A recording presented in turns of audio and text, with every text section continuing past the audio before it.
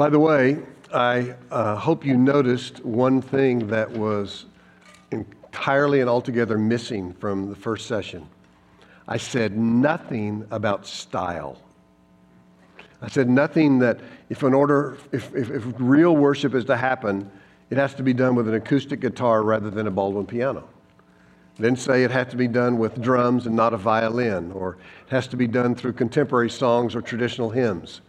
It has nothing to do with style. Those are matters of preference, whatever most facilitates your capacity to enjoy God and to exalt Him. But worship in and of itself, and so sadly, that it amazes me. I remember back in the really the mid-'80s, 1980s, a long time ago. Some of you weren't even born. When the so-called worship wars erupted in the evangelical world. And it was all about style. It wasn't about substance. It wasn't about the essence of real worship. It was about style and what people preferred and what made some feel comfortable and others uncomfortable. But I just want to make sure you understand that the essence of worship is not about style. Now, I have personal preferences about style, but that doesn't affect the substance and the heart of what real worship is. Now, having said that, I want to devote this next session to what is probably the most controversial issue among Christians when it comes to worship, and that is the role of affections or emotions or feelings. And there's a broad spectrum of belief. There are some people who think feeling anything in a worship time is really dangerous and to be suppressed, and others who believe that they haven't really worshiped unless they feel something powerful and uplifting and heartwarming. And I want us to talk about this and try to get a biblical perspective on it. The most controversial aspect of this is the degree to which, if at all, our affections are expressed visibly and vocally. That's what will really stir people up. It's one thing for you to have your heart filled with gratitude. It's another thing to give expression to that, whether it's in kneeling or lying prostrate or raising your hands or weeping or shouting. I mean, the Bible talks all the time about shouting and praise and joy to the Lord. I can still remember when I was pastoring in Ardmore, Oklahoma, south central part of the state, and we began to move into new expressions of worship, and there wasn't a hand raised in that congregation or an eye lifted up. Everybody's eyes were fixed on the hymn book in front of them. And I'm not suggesting they weren't really worshiping, but there was this attitude, this mentality that any visible vocal expression of your internal affections might offend somebody or might be incompatible with social sophistication and dignity and self-image. I'm going to tell you a story, and you're going to have to forgive my language, all right? Just bear with me. I'm just telling you how it happened. But when we began to move into new expressions of worship, I will never forget the Sunday that there was a lady sitting at the back of the church. She was visiting from another church in town. And I was sitting on the platform, and I happened to look up, and I mean every other eye in the congregation was fixed on a hymn book, which is okay. Nobody was smiling. They looked like they were just enduring it. And I looked back, and this lady, eyes were lifted to heaven, her hands were raised, and I thought, she's actually enjoying God. It's okay to do that. And I remember it just stirred something in me, and it was probably a couple of weeks later, I was actually sitting on the front row of the church, and we were singing, I'll never forget, it's just a short little chorus written by a lady named Linda Shazzo called More Precious Than Silver. Do y'all remember that little chorus? I loved it. And I remember standing there, and I'm thinking, Lord, I would so much like to raise my hands to you. You are more precious than silver. You're more costly than gold. Nothing I desire can compare with you. And I thought, there are 250 pairs of eyes staring at my back. What are they going to think? And I'm telling you, this thought just erupted in my head. Oh, to hell with them. And my hands, I immediately thought, oh, I didn't mean to say that. Well, maybe I did mean to say it. And my hands went up, and it kind of ignited things in our church. But I don't know why that happened. I'm sorry to have to use that language. But it was a transforming moment as I began to realize the legitimacy of giving visible, physical, vocal expression to the internal affections of my heart. And that's kind of what I would like to talk about, because I know there's some Christians, as I said, they want to attend what they might call the First United Church of Christian Feeling. And others want to go to the Orthodox Assembly of Christian Fact. And never shall the two come together. And the result is that you can go to some churches, and you've probably been to some that are like a visit to a Ringling Brothers Barnum and Bailey circus. And then other churches you go to are like a Sunday visit to the county morgue. And this divide that exists in the body of Christ is so tragic and unnecessary. So, what does the Bible have to say about the role and the place of our affections? Well, we've already looked at the passage in Matthew where Jesus said that your worship is vain. It's to no end. It accomplishes nothing because your heart is disengaged. So, I believe in the depths of my soul that real worship happens, as I said. Our minds are enlightened, and it brings to light, it brings to vibrant expression the affections of the heart. Now just listen. You don't have to look. I'm going to read these too fast. Just listen to some texts of Scripture that describe the role of affections in worship. Psalm 5:11. Let all who take refuge in you rejoice. Let them ever sing for joy and spread your protection over them, that those who love your name may exult in you. Did you hear those words? Rejoice, joy, love, exult. Those are expressions of deep, heartfelt feelings and emotions. Psalm 9. I will give thanks to the Lord with my whole heart. I will recount all your wonderful deeds. I will be glad and exult in you. Psalm 32:11. Be glad in the Lord. Rejoice, O righteous, and shout for joy, all you upright in heart. Psalm 63. My soul will be satisfied as with fat and rich food, and my mouth will praise you with joyful lips, for you have been my help, and in the shadow of your wings I will sing for joy.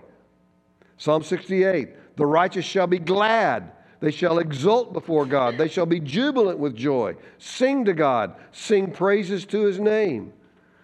Listen to how all those affections. Listen to how the Psalms talk about gratitude. Psalm 100, verse 4. Enter His gates with thanksgiving and in His courts with praise. Give thanks to Him. Bless His name. The role of love in worship. Psalm 31. Love the Lord, all you His saints. Passion and hunger for God. Psalm 63. O God, you are my God. Earnestly I seek you. My soul thirsts for you. My flesh faints for you, as in a dry and weary land where there is no water. Is that the mentality you bring to a corporate gathering of God's people? I hope that it is. So again, if the reality of God and His saving grace to us in Jesus is displayed and explained and understood, and we don't feel anything, there's no emotional, affectionate response of gratitude, peace, satisfaction, delight, gladness of heart, then we can go through all the motions, sing all the right songs, be orthodox in our theology, and still not worship God in a way that really honors Him.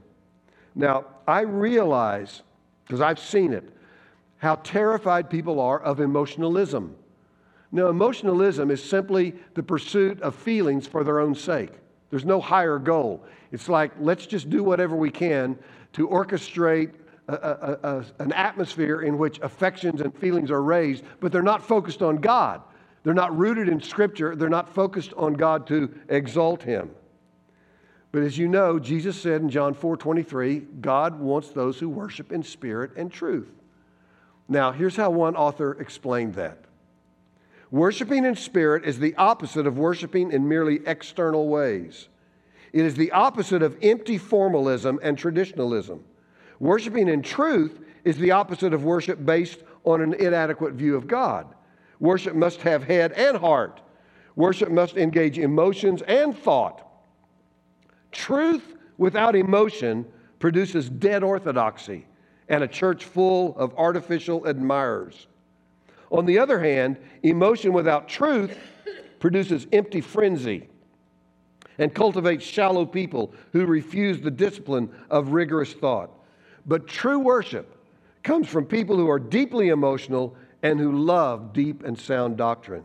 Strong affections for God, rooted in truth, are the bone and marrow of biblical worship. So, we must be careful neither to manufacture feelings for their own sake, nor to suppress them when they are awakened. So, For emotional heat to be holy, it must be the product of theological light. Spiritual feelings must arise from truth and our perception of spiritual realities. High and noble thoughts about God are only so good as they awaken pleasurable feelings for God. Worship is neither a mind trip nor an emotional binge. It is a blend of both head and heart. I can still remember, it's vividly in my mind. This was, 35, 40 years ago. I was at dinner with friends, and somebody said something that I honestly, it surprises me now that this is the case. I don't think I'd ever heard it before. He said something about enjoying God. And it just hit me like a bolt. I thought, well, I obey God, I fear God, I worship God. Enjoy God? That doesn't fit. That feels almost flippant and casual and dishonoring, until I realized, as John Piper has so often said, that God is most glorified in me when I'm most satisfied in Him. He's most elevated in my eyes and the eyes of others when I enjoy Him deeply in my heart. So, listen again to some of these texts in the Psalms. Tell me if this doesn't describe what it means to enjoy God. Psalm 16:11. You have made known to me the pathway of life. In your presence is fullness of joy. At your right hand are pleasures evermore. By the way, that's my life verse. That's why I didn't need to look at my notes. Think about it. In your presence, God, it's not just joy. I mean, you can do a lot of things that bring you joy.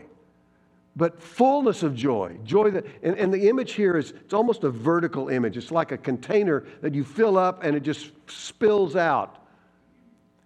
Pleasures forevermore. Pleasures that never lose their capacity to enthrall the human heart and mind. That's what we find in God's presence. Psalm 36, how precious is your steadfast love, O God. The children of mankind take refuge in the shadow of your wings. They feast on the abundance of your house, and you give them drink from the river of your delights. That's enjoying God. Psalm 37:4, I'll talk about this more later. Delight yourself in the Lord, and He will give you the desires of your heart. Psalm 147, verse 1, praise the Lord, for it is good to sing praises to our God, for it is pleasant, and a song of praise is fitting. So, I could go on, I could give you dozens of texts that exhort us. By the way, these are not options. These are not exhortations to which you respond by saying, well, I'll pray about it. No, you obey. These kinds of expressions of joyful delight in who God is are perfectly legitimate and essential to the heart of true worship. Now, I want to give you two examples of this in the Bible. And this is nothing new to you. I'm quite sure that all of you have looked at these before, but I want us to dig into them deeply again. I want you to see two individuals who were unashamed in their extravagant affection for the Lord. And I want you to see the reaction they got from those surrounding them. The first concerns David. It's found in two passages in the Old Testament, 2 Samuel 6 and in 1 Chronicles 13 through 15. Remember the story, how the Ark of the Covenant had been brought, was on its way back to Jerusalem. And you remember the word of the Lord was, no one should touch the Ark. But of course, Uzzah didn't take that seriously. When the Ark began to tilt, he put up his hand to steady it, and he was immediately struck dead by the Lord. Well, look, if you would. I think you got the text on the screen. We're told that as the ark of the Lord came into the city of David, Michal, the daughter of Saul, looked out of the window and saw King David leaping and dancing before the Lord, and she despised him in her heart. Now I want to skip down a little bit farther in the text. And David returned to bless his household. But Michal, the daughter of Saul, came out to meet David and said, and I insert here with extreme biting sarcasm, how the king of Israel honored himself today, uncovering himself before the eyes of his servants, female servants, as one of the vulgar fellows shamelessly uncovers himself. By the way, extravagant worship will always provoke that kind of reaction. And David said to Michal, it was before the Lord who chose me above your father and above all his house to appoint me as prince over Israel, the people of the Lord. And I will celebrate before the Lord. I will make myself yet more contemptible than this. And I will be abased in your eyes. But by the female servants of whom you have spoken, by them I shall be held in honor. And Michal, the daughter of Saul, had no child to the day of her death. Yikes. Be careful when you despise and judge others for the extravagance of their expressions in worship. Be very careful. Now, remember again, both Saul and Jonathan had died. David had been installed as king. He determined to bring the ark back to Jerusalem. As I said, when Uzzah touched it and died, it terrified David. So he took the ark to Obed-Edom. He left it there for 3 months. He finally decided to bring the ark to Jerusalem, so he engages all the musicians of Israel to celebrate, to make use of every imaginable instrument, singers, celebrating the return of the ark to Jerusalem. And then look again at that passage we just read. As the ark of the Lord came, Michal looks out the window. She sees David dancing before the Lord and leaping, and she despised him in her heart. Notice her rejection. How the king of Israel honored himself today, uncovering himself before the eyes of his servants, female servants, as one of the vulgar fellows shamelessly uncovers himself. Why was she so upset? 2 reasons. Number 1, David had violated her sense of dignity and propriety, her sense of what is sophisticated, what is acceptable. I mean, come on, David. Common folk, they do that sort of thing. Uneducated, average people, but a king?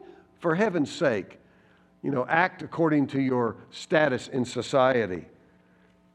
The second reason, we're told, is because of the female servants. She said, you've showed yourself to be like those vulgar fellows, shamelessly uncovering yourself. David quite literally couldn't have cared less what anybody thought. All he cared about was the Lord. He said, I have done this before the Lord. It was before the Lord who chose me above your father and above all his house. I will celebrate before the Lord. And then it's almost as if David says, lady, you think that I have displayed an unsophisticated, extravagant, over-the-top display of my inner delight in God? You haven't seen anything yet. It's what he means when he says, I will still celebrate and make myself even more contemptible in their sight. So again, it's as if he says, Michelle, do you actually think that I give a hoot what anybody else thinks about how I worship? Do you think I bother to care about what others are saying about me? Going back to that day many years ago, that day when I raised my hands, one of the men who had founded the church, who had been a long-standing elder, came to me. He said, Sam, why did you raise your hands? And I said, well, because the Bible tells me to. He said, oh, really? I said, yeah. I said, why do you keep your hands at your side? Do you have a verse for that? He said, well, as a matter of fact, I don't. And he said, it just made me feel uncomfortable. I said, well, I'm not here to make you feel comfortable. I'm here to honor God. And if you ever become God, then I'll take into consideration your opinions. Now, he and I had a good enough relationship that he didn't leave the church over that. But I've come to the point where at this stage in life, I only have 2 reasons for not raising my hands: gravity and old age. And aside from those, I don't see any reason or biblical justification for keeping them at my side. But you can worship God with your hands in your pocket.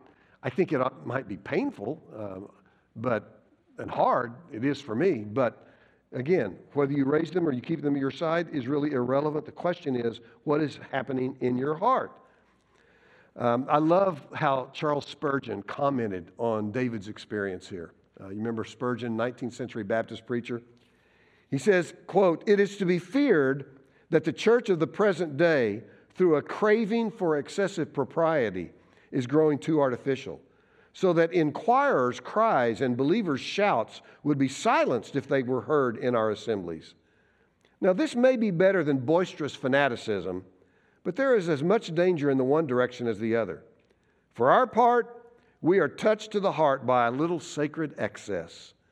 And when godly men in their joy overleap the narrow bounds of decorum, we do not, like Michal, Saul's daughter, eye them with a sneering heart."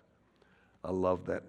Now, let's go to the New Testament. You all know the story about Mary, and I just want to unpack this. I want you to think a little bit more deeply with me about it. Jesus and his disciples are in Bethany. It's a village about 2 miles east of Jerusalem. There were at least 15 men present. There were the 12 disciples, Jesus, Simon, and Lazarus, whom Jesus had raised from the dead. And there were at least 2 women, Martha and, of course, her sister Mary. You remember the story. Let me just read it to you quickly from Mark chapter 14. Mary came with an alabaster flask of ointment of pure nard, very costly, and she broke the flask and poured it over his head. And there were some who said to themselves indignantly, "Why was the ointment wasted like that? For this ointment could have been sold for more than 300 denarii and given to the poor." And they scolded her. But Jesus said, "Leave her alone. Why do you trouble her? She has done a beautiful thing to me. For you always have the poor with you, and whenever you want, you can do good for them, but you will not always have me. She has done what she could. She has anointed my body beforehand for burial. And truly I say to you, wherever the gospel is proclaimed in the whole world, what she has done will be told in memory of her." Now, several things to note. What Mary did in and of itself was not unusual or unexpected. Whenever you had a guest come into your home in those days, you would typically anoint them. In fact, if you remember the story in Luke chapter 7, where Jesus goes to the home of Simon the Pharisee, and that prostitute who came in from the streets, kind of sneaked into the party, came up to Jesus and began to weep, and her tears fell on his feet. She anointed them, wiped them dry with her head, and Simon was scandalized by it. And Jesus rebukes him, says, "You didn't even bother to anoint me when I came in, but she has anointed me with her tears and wiped them dry with her hair." So that in and of itself was not the reason for why the disciples took offense. It was the incalculable cost of what she did. It was the expense, the sheer financial extravagance. John says it was 300 denarii, which was basically an entire year's salary for an average working man. So think about that. What it would take a man to earn over an entire year, and Mary expends it upon Jesus in that one moment. So you can understand the reaction of the disciples. My guess is they probably sat there in stunned silence for a moment, looking at each other and going, "Did you just see what I saw? Can you believe she did this?" Well, in the first place, my response would have been, "Look, it's her perfume, it's not yours. She can do with it whatever she wants, so shut up." But there's no reason to think the disciples were motivated by greed. There's no reason to think that maybe they wanted to sell the nard and they could get the money. In fact, it was typical during Passover to take up an offering for the poor. So maybe they really did intend for the nard to be used as a gift to help those in poverty. But I read this story and I think, is there a lid on the perfume of our passion? You know, if we kept it neatly encased in a flask of fine-grained gypsum, or do we do like Mary, we snap off the neck and we pour it out in love for the Lord Jesus Christ, regardless of what others might think and how they might react? You know, rarely have I run into a person who's come to me and said, "Sam, I'm really having trouble in the church because I'm being consistently charged with being an extravagant lover of Jesus." Rarely do I hear that. I wish that people would say that about me. But you say, "Well, if I display my affection like Mary did or like David did, what will people think?" Why do you care? Seriously, folks, if you know who you are in Christ, if you know His love for you and your identity in Jesus, what does it matter what other people think? I mean, granted, Peter and John, Matthew and Andrew and James and all the disciples were there, and they were scandalized. The fact of the matter is, spiritual extravagance will always invite criticism. And not just from the world, we expect it from the world, but when it comes from people within the body of Christ, it's even more painful and more difficult to handle. There are people in the church, sad to say, who think that anything above the bare minimum in worship is too much. What the disciples considered to be waste, Jesus calls beautiful. You see, genuine love that Mary had for Jesus never calculates. It never counts up, well, how much can I give, or how little can I give and not be thought to be holding back. True love never calculates, and the word enough is never part of its vocabulary. True love is never determined by what is deemed fitting by others. Because in this act, Mary was absolutely offensive to the other disciples. I mean, that you can just hear them. Mary, be reasonable. Where's your sense of proportion? Well, when it comes to love for the Lord, there's no such thing as proportion. If he's infinitely glorious, he's deserving of infinite worship and praise. In fact, I would suggest, now I know I'm going a little bit beyond the text here, but I can't help but wonder if Mary felt at that moment that she had given too little, not too much. So I've kind of hypothesized in my mind a conversation between Mary and Peter. And it would have gone something like this. 300 denarii, Mary, are you sure you want to do this? I mean, really? And Mary says, oh, Peter, you're right. I can't believe I was so stupid and so calloused and so unthinking. What's the matter with me? I hope you and the other guys will forgive me. Peter, that's okay, Mary. Don't be too hard on yourself. I mean, surely you haven't forgotten the number of times I goofed up and stuck my foot in my mouth. Thanks, Peter. I appreciate that. I think nothing of it, Mary. We all make mistakes. I mean, remember, it's all part of growing up spiritually. Maturity only comes with time. I mean, every once in a while, we all tend to go overboard. Overboard? You think I went overboard, Peter? Well, of course. I mean, 300 denarii, a man's wage for an entire year. Yes. It's a staggering sum. Mary says to Peter, staggering? You mean paltry, pathetic, don't you? No, Mary, I mean staggering. I mean way too much. I think Mary would have looked at Peter and said, I want to honor you as the leader of the disciples, but you and I are on different planets. I'm embarrassed by what I did, but not because 300 denarii is so much, but because in light of the beauty and the grandeur and the majesty of my Savior, it's far, far, far too little. I think that must have been in her heart and in her mind. I know that Christians sometimes have been accused of lacking common sense, but unfortunately, sometimes common sense serves to suppress true heartfelt expression of love and gratitude for all that God is for us in Jesus. I mean, I can hear the protest of those who were there that night. They would have said to themselves, she's out of control. She has no sense of proportion. She's so undignified. Why? Because all they saw was Mary. All Mary saw was Jesus. And for her, in light of who he was, there was nothing that was too much. I wonder, ask yourself this question. What do you see when you all are singing corporately in worship? What do you look at? You look at other people, watching what they do or don't do? You looking at the worship leader, the person who's singing? Do you look at a screen, a hymn book? Are you more of a spectator than a participant? Or do you look profoundly and deeply and with unbridled devotion at Jesus? So these people who found fault with Mary, all they could do was look at her. And they mistook her beautiful act for waste. But because Mary looked solely and altogether at Jesus, it was the only possible and appropriate response. Now, people might say, well, she sure sacrificed a lot to worship her Lord. Really? Think about the word sacrifice. What does it mean? Well, sacrifice is some price we pay to gain something that we think is of more value than what we have to give in order to get it. So, for example, you go to the ice cream shop and you lay down a certain amount of money for a banana split.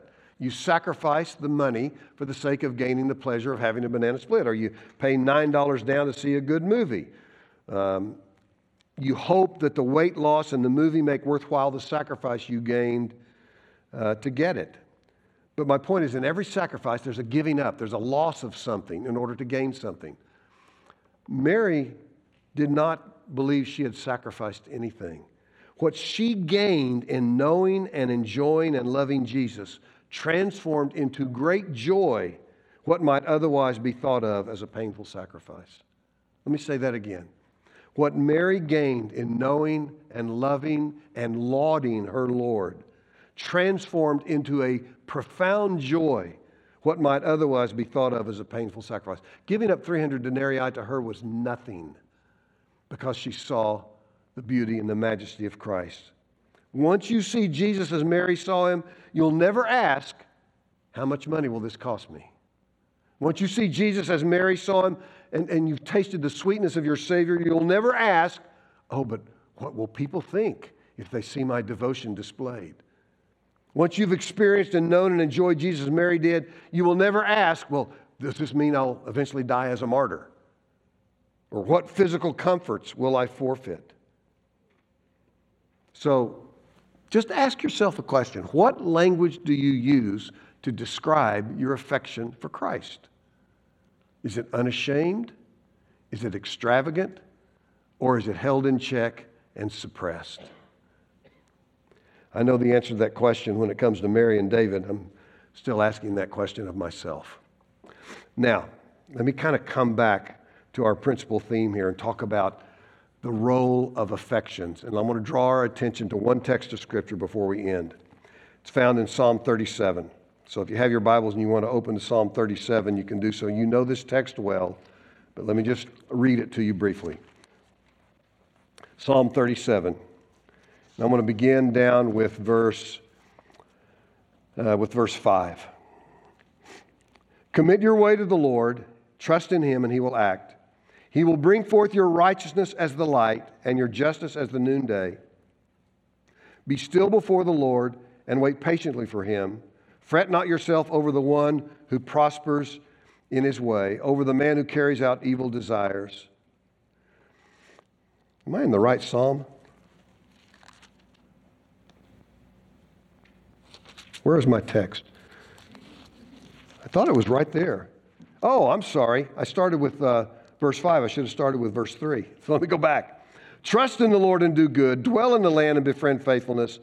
Delight yourself in the Lord, and He will give you the desires of your heart. Delight yourselves in the Lord, and He will give you the desires of your heart. Now, the question that immediately comes up in my mind is, how do I not use my delight in the Lord to get me gifts and goodies from Him beyond what He is and who He is for me in Jesus?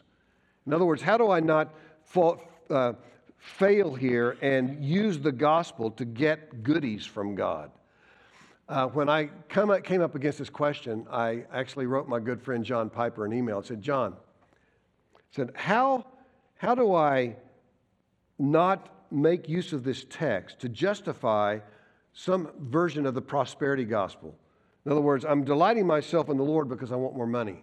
I'm delighting myself in the Lord because I want a more prosperous lifestyle or a new car or a better and faster computer.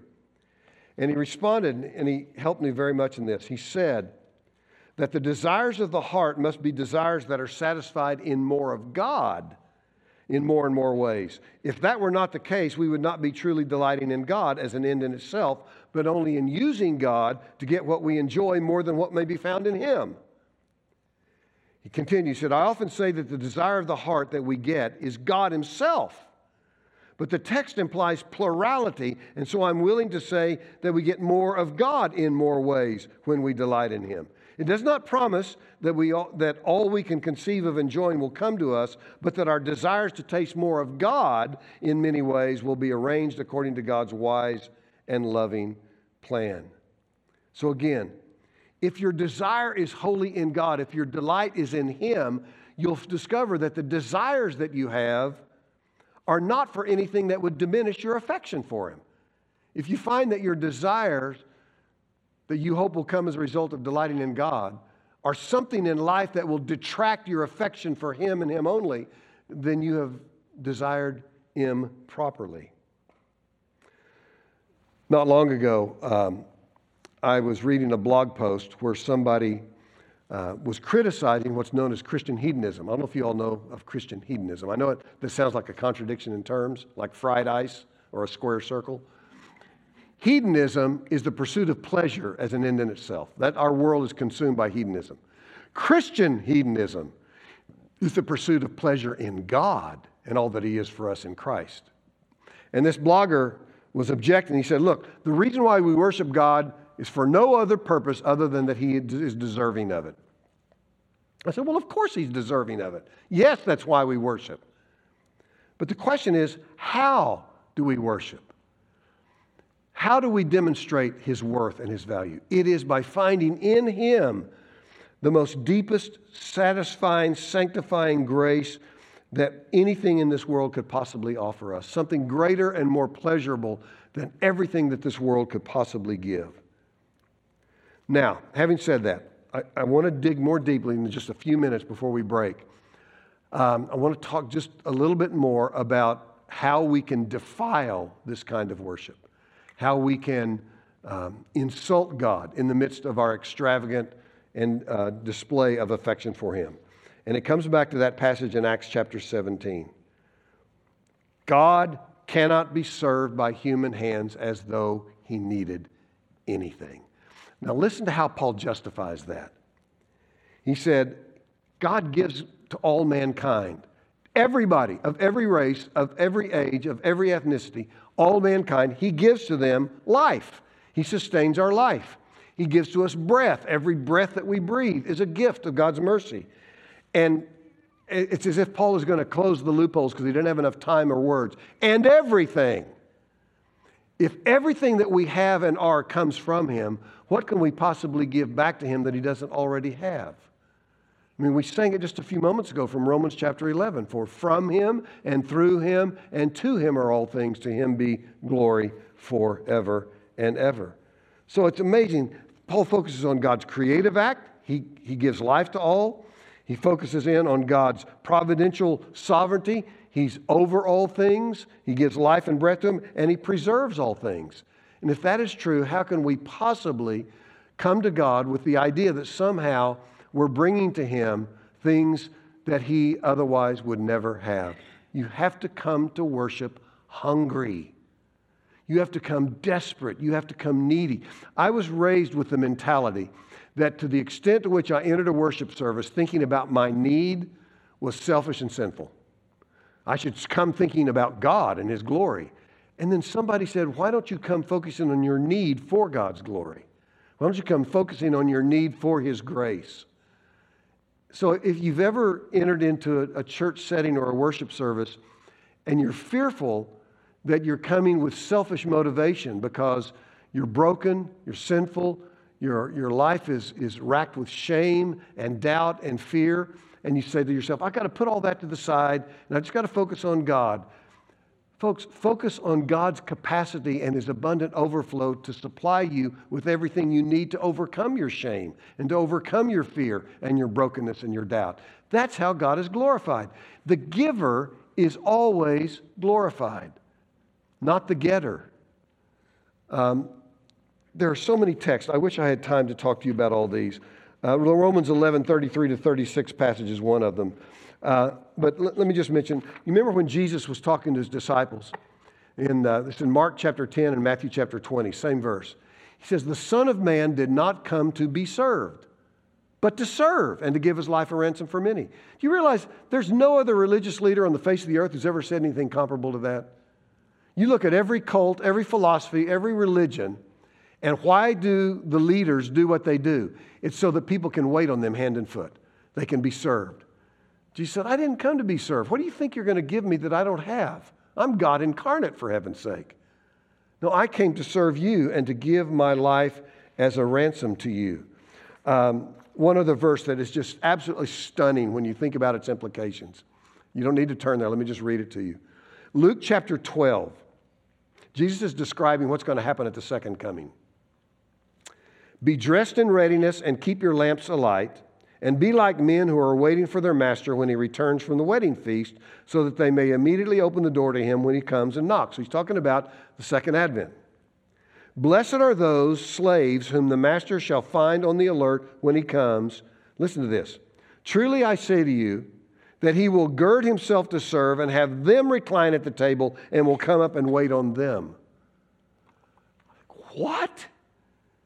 Jesus is saying, when I come back in all of my glory with mighty angels in flaming fire, I'm coming back as one who will get on his knees and gird himself with an apron and wait on you to serve you and to meet your needs. I mean, what kind of a religious leader says such outlandish things? Only Jesus. He is the one who has come not to be served, but to serve and to give his life as a ransom for many. When you come to worship, don't come to give anything that you think he needs. You come to get all the abundant supply of grace and forgiveness and mercy and kindness and power and healing and refreshment that he overflows in abundance to give to his people. So when that happens and your affections are awakened and stirred and you wonder, is it proper? Is it okay that I might display myself as David and Mary did? What will others think? Put that thought out of your mind and simply ask, what is God thinking? I'm here to honor him, not to satisfy your expectations on what should or should not be done. Let's pray. Father, again, Lord, I just confess how prone we are to live in fear of the judgment of others, ridicule, rejection, and we allow it to suppress the expression of our deepest desires for you and our most heartfelt gratitude for all that you are for us in Jesus. Lord, just awaken us afresh, I would pray, with the majesty of your mercy, the goodness and the kindness that is in your heart toward broken people like us. Lord, we need healing. We need refreshment. We need nourishment. We need renewed hope. And you alone can supply it. So we ask, Father, that you would stir up within us the kinds of affections we hear about in the Psalms, the kind that we see in David, who couldn't have cared less about what others might think of him, who took no regard for his status as king over the nation, but saw himself as a child celebrating the greatness of his heavenly Father. Lord, give us the heart of Mary, who would have looked at this seemingly extravagant gift and considered it a paltry and pathetic little sum, knowing that her Savior deserves the whole world. So, Father, help us, we pray, as we contemplate how we worship, how we give expression to it. We ask that all this would be for the glory and the sake of Jesus, in whose name we ask it. Amen.